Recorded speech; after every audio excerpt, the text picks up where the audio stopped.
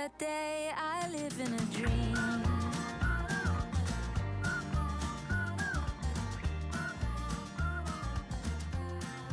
I live in a dream.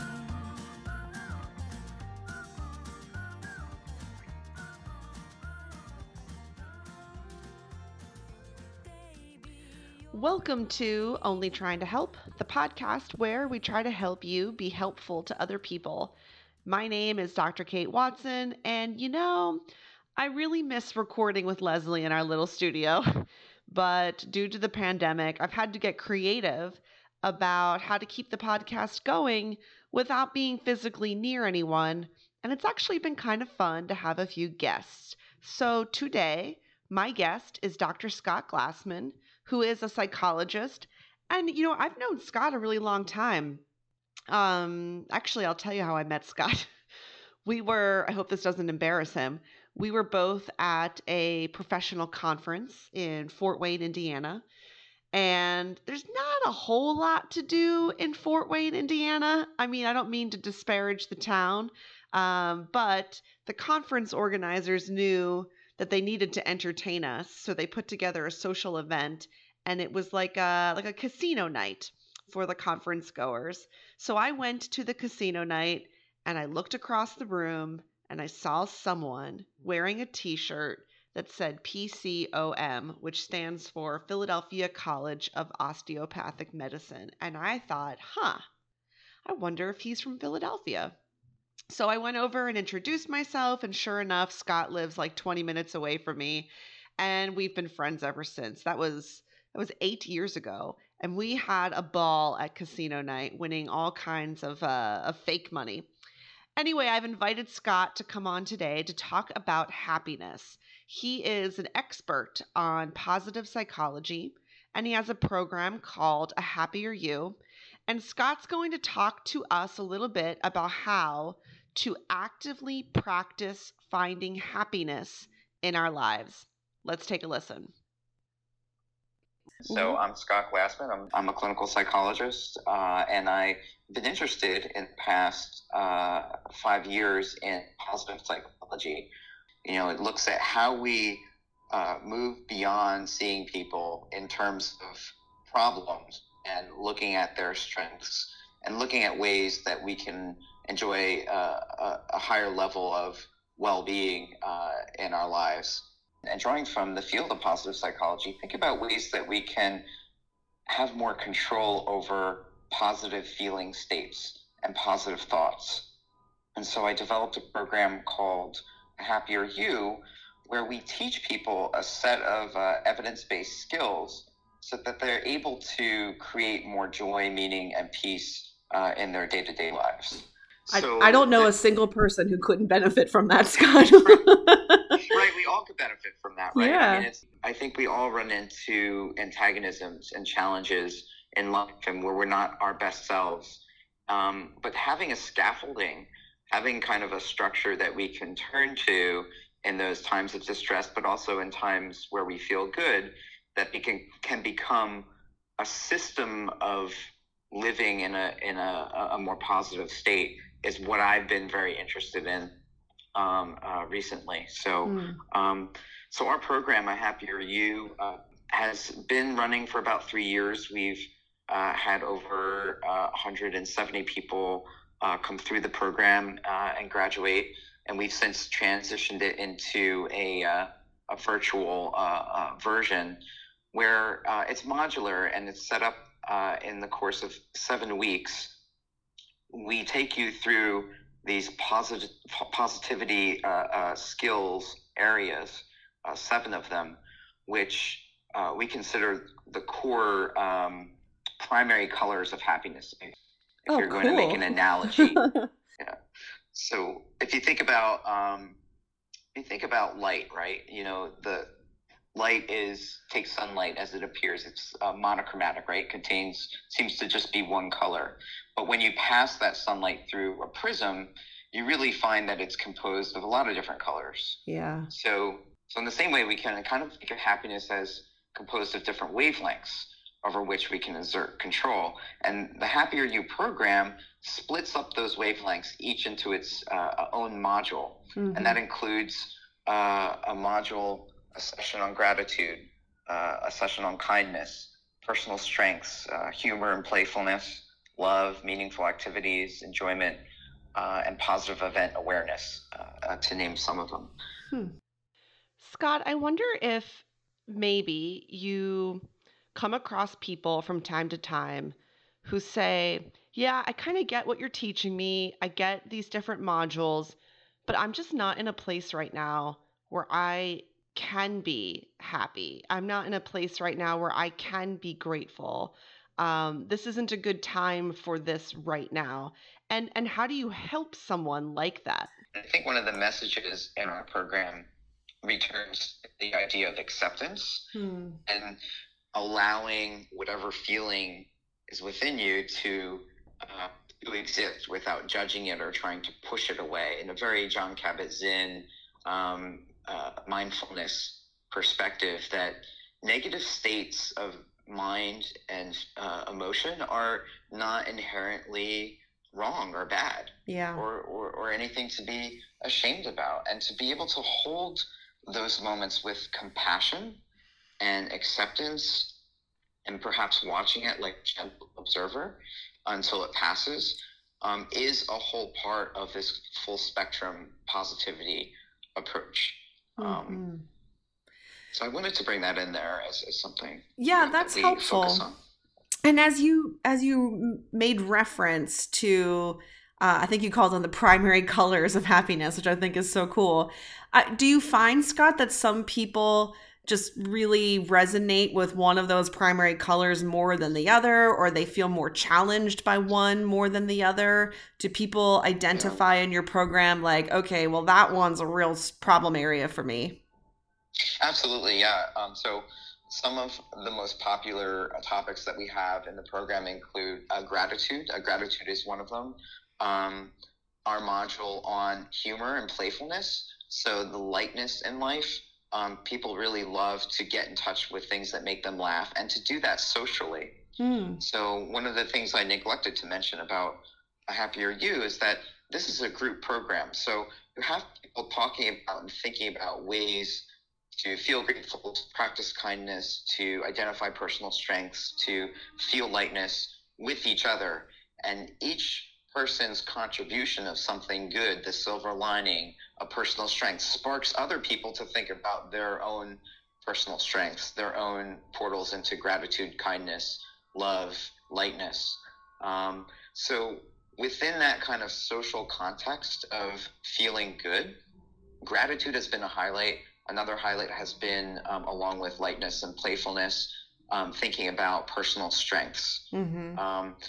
So this idea that we all carry this unique profile of best qualities, that when we become more aware of what those traits are, what those cross-situational qualities are, we become empowered then to live out those qualities in a more a fuller way. So those are a few that really garner a lot of robust feedback and enthusiasm. I'm really glad you brought up the strength building part, because when you first started, you were telling me, I think you said something like, we come at this from an approach that people are not just their problems, but they have strengths as well. And I have a little piece of paper here, and I jotted that down to come back to, because I think the people who listen to this podcast are folks who say, I have friends who have problems. Okay. And they come because they tune in because they have a friend who's grieving, or a family member who's getting divorced, or a friend who got cancer, or someone had a miscarriage, or my next door neighbor's unemployed, or my colleague is an alcoholic. And they tune in because they know people who have problems, and they want to help these people who have problems. And I kind of like the way that you're saying, let's look beyond a person's problems.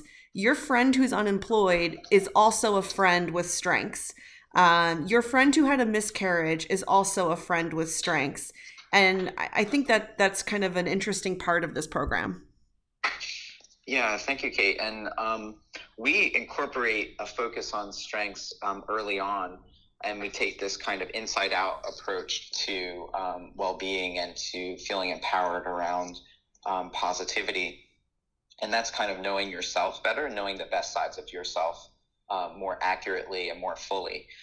So we've been really inspired and fortunate to have the work of Martin Seligman, who's done quite a bit of research in the area of character strengths to guide an understanding of, what are my strengths? I may have some sense that, for instance, I'm, easy to talk to. I'm a friendly person. I appreciate beauty and nature, and I also am a high achiever, and I have a lot of energy around that. But there is a way of answering questions through a survey that will give you a profile of what your top strengths are. So if your listeners want to go to viacharacter.org, viacharacter.org, you can fill out a strength survey, which will rank order your top strengths from 1 to 24. Oh, cool. And so you can see, what are based on my answers to these different questions, are my top strengths what I thought they were, or what other people might say they are. Oh, I'm going to do that for myself. Yeah, that's wonderful. And we, knowing your strengths is one thing. Then interacting with them in a habitual way every day is something that Happier You kind of adds to that picture. So let's say your strength is love. Your top strengths are love, kindness, and appreciation of beauty. We would ask people to look for examples of times when they are exhibiting that strength during the day. So when did you show love to somebody? When were you kind? When did you notice something that was beautiful and appreciate that? And by being more intentional and aware of when we're enacting those strengths, it actually makes those strengths shine brighter. So we can reinforce that quality, we can build that quality, and we experience the positive emotional effects of being invested and focusing in on those strengths. So it really is a portal into feeling good. By looking at, and every day, I think we show strengths every single day of our lives. We may not notice it, we may have a tough day, and they say, you know what, my strength today was just persisting and getting through this day and persevering across the 10 things that went wrong, including, my car not starting, being let go from a job, and, the other 3 things that happened. But we can find our core points of resilience, within what we carry within ourselves across situations. Yeah. Well, that's really helpful as well. And, I'm thinking about the folks who are probably listening, and one of their strengths is probably that they're helpers, because that's what brought them to the podcast in the first place. And God love the helpers in this world. We need more for sure. But I think one of the dark side of being a helper or a helpful person is that in order for you to be a helpful person, you need to find problems out there to help people with. And I think then the helpers in the world are kind of prone to looking for problems. Yeah. And, your program is about maybe looking at the folks in your life and seeing the strengths in them just as much or maybe more than you see the problems that you can solve for them.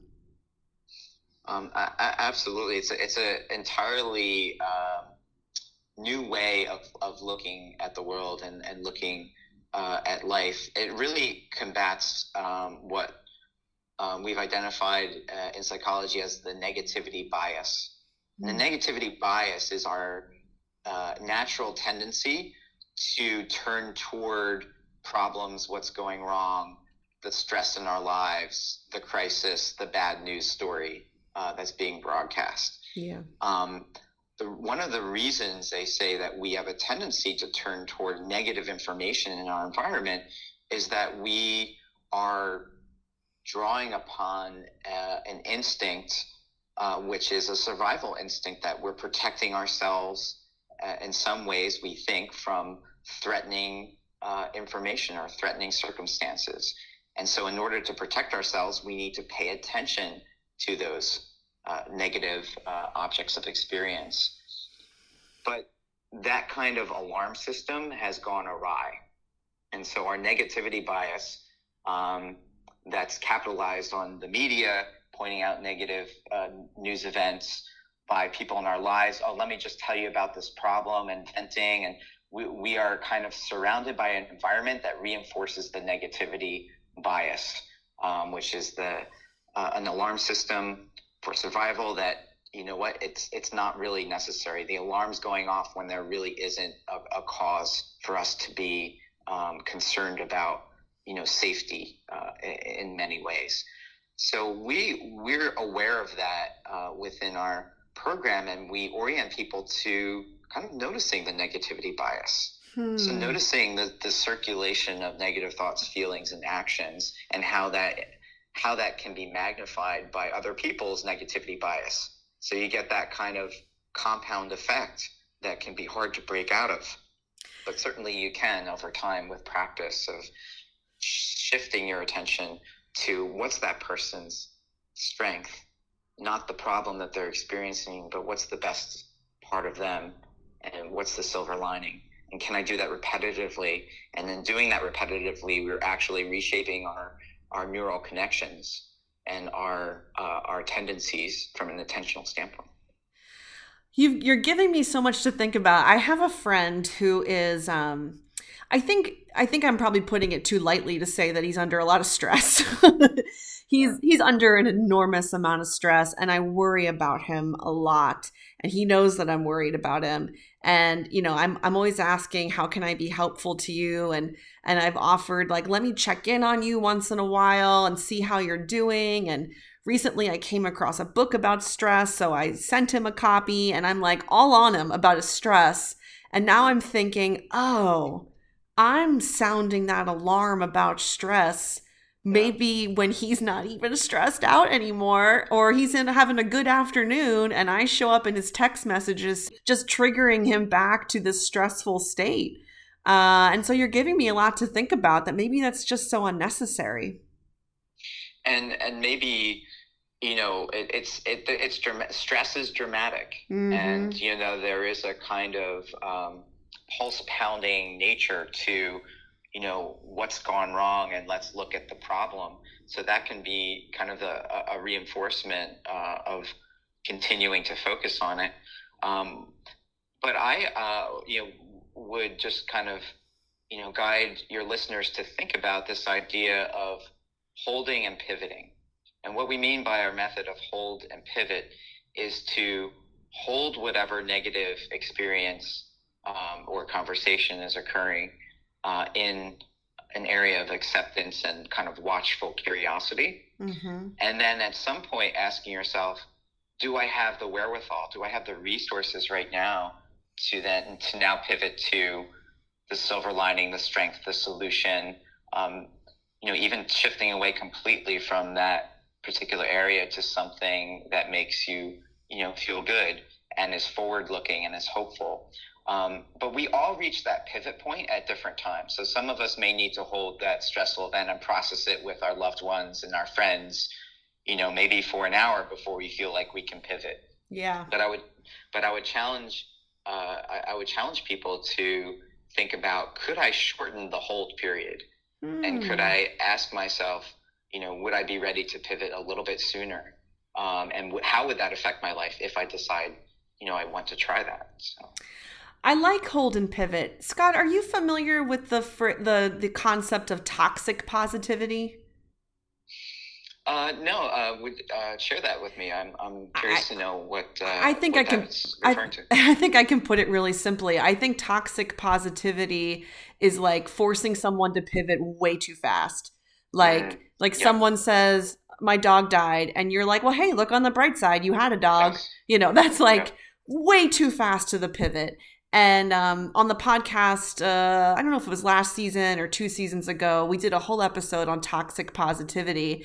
And I'm bringing it up now because I like this idea of hold and pivot, but I want to make sure the listeners don't confuse the two. We're not saying pivot in a toxic positivity kind of way. We're saying pivot when the time is right, when it's time to pivot, but not because you as the helper were just uncomfortable and decided like, hey, look on the bright side, the sun's up today. You know, that might be pivoting way too fast. Sure, and there's different degrees of pivoting. So there's pivoting when you might be diving headfirst into something that, you know, like lightness or humor or love or something enjoyable, and that can feel pressured. Or there can be a pivoting which is gradual, which is you're dipping your toes into a pool of thinking about one thing that you feel thankful for in spite of, you know, something terrible that may have just happened recently. And I think that gradual approach is much more amenable and much more appealing to people who have a strong allegiance to kind of their negativity bias and to really needing and wanting to process tough things that happen to them for extended periods of time. Sometimes we need to not jump into the pool, you know, head first, but we need to kind of go in toes first, and almost being like a gentle guide for ourselves to say, what am I ready for right now? And just even asking that question, am I ready to maybe feel something different here? And to what degree? It's such a gentle, at your own pace, at your own time type of model as we turn toward well-being versus this kind of coercive, toxic model that you were referring to. Yeah, that's a helpful distinction. Well, is there anything else that you think the listeners might like to know about the Happier You program, or anything that comes to mind that you think kind of just everyday people might like to know? Yeah, sure. So you can, if you're interested in checking out our program, you can go to happieryou.org. And Kate, I thank you too for sending out a newsletter for that we have. So you can sign up for our free positivity newsletter, where we describe different tips that are drawn from the program each month. And so I guess if you allow, just to plug a book that's of mine that's coming out. It won't be out until next November, but it's called The Upside, and it really synthesizes a happier you into a self-guided approach to enhancing well-being. So if your listeners are keeping an eye out for that, and if you sign up for the newsletter, we'll let you know when that's going to be released. Excellent. And with your permission, Scott, I'd be happy to have a link to purchasing the book on the website as well. Fantastic. Yeah, I really appreciate talking with you, Kate. It's great to reconnect and to think about positive things, right? When we're all working hard. Well, yeah, I think we have to work harder at thinking of positive things and not just expect them to appear in our minds spontaneously. So that's one of the things I'm taking away, is that this is a practice. Yeah, absolutely. Absolutely. All right. Thanks so much to Scott for helping me out with a brief chat about the Happier You program. You know that friend who I mentioned, the one who's going through a lot of stress? So I tried to improve my approach, and Scott's right. This does take practice because I think I messed up a little bit. So I wanted to help my friend discover more positive mental states, just like Scott taught us. But despite my good attempts, I think I still need to practice because, here's what happened. I tried to capitalize on his strengths and his values. So I started encouraging him to do good deeds for strangers, thinking I might help him feel really good if he was helpful to others. And I kept saying, why don't you volunteer your time or donate some money? I think you'll feel so good. And he wasn't really responding much. And honestly, I think he ended up feeling guilty that he wasn't doing more in his life. And then I realized altruism, or more specifically, kindness to strangers, well, that's something that I value. It's my strength, not his. So I had to rethink this approach yet again. So instead, I started asking him to help me personally with something. That's more aligned with his strengths and values. I think he cares about helping people in his own life. And the thing I asked him to help me with was a business plan, which really taps into his strengths. And listen, he was all about that. He lit up. And I think for a moment, maybe many moments, he kind of forgot about the stress in his life. He really did seem less negative and even kind of energetic and excited. And I just wanted you to think about that because there may be people in your life who are going through a lot and you're thinking, oh, the last thing I would do is ask that person to help me with something. That's just another thing they have to worry about.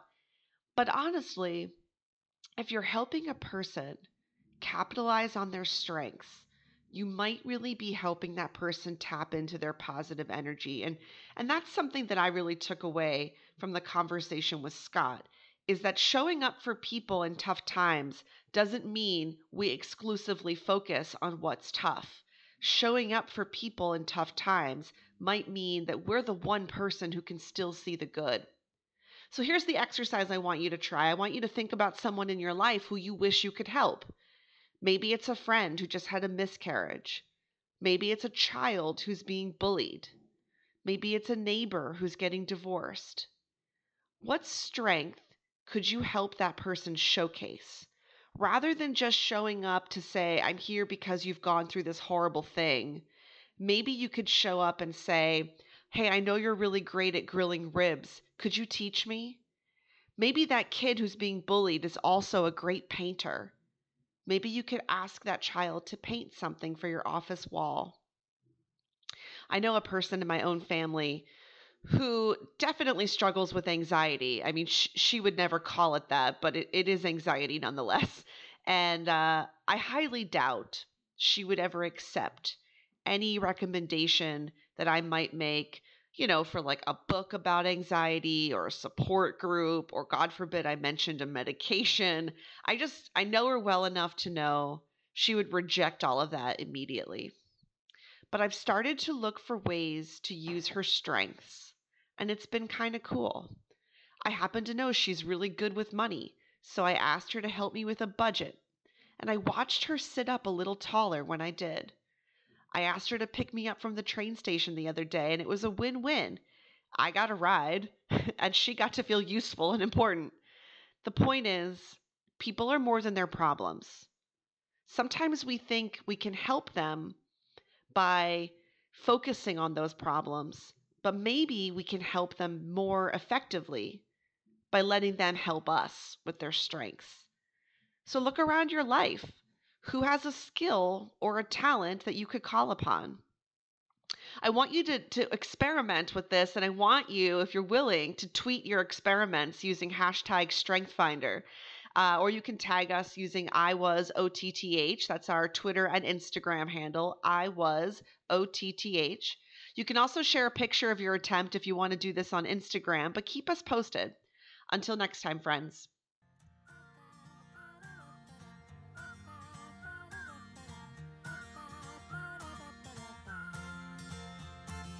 Take me in your arms. I don't want to miss a day without you. Let's stay young forever. There is nothing we can't do. And nothing can break us apart when we're together. Facing the sky, we know that we can fly on the wings of love. And we can climb on every mountain top. I never knew eternity was real till I met you. Since that day I live in a dream.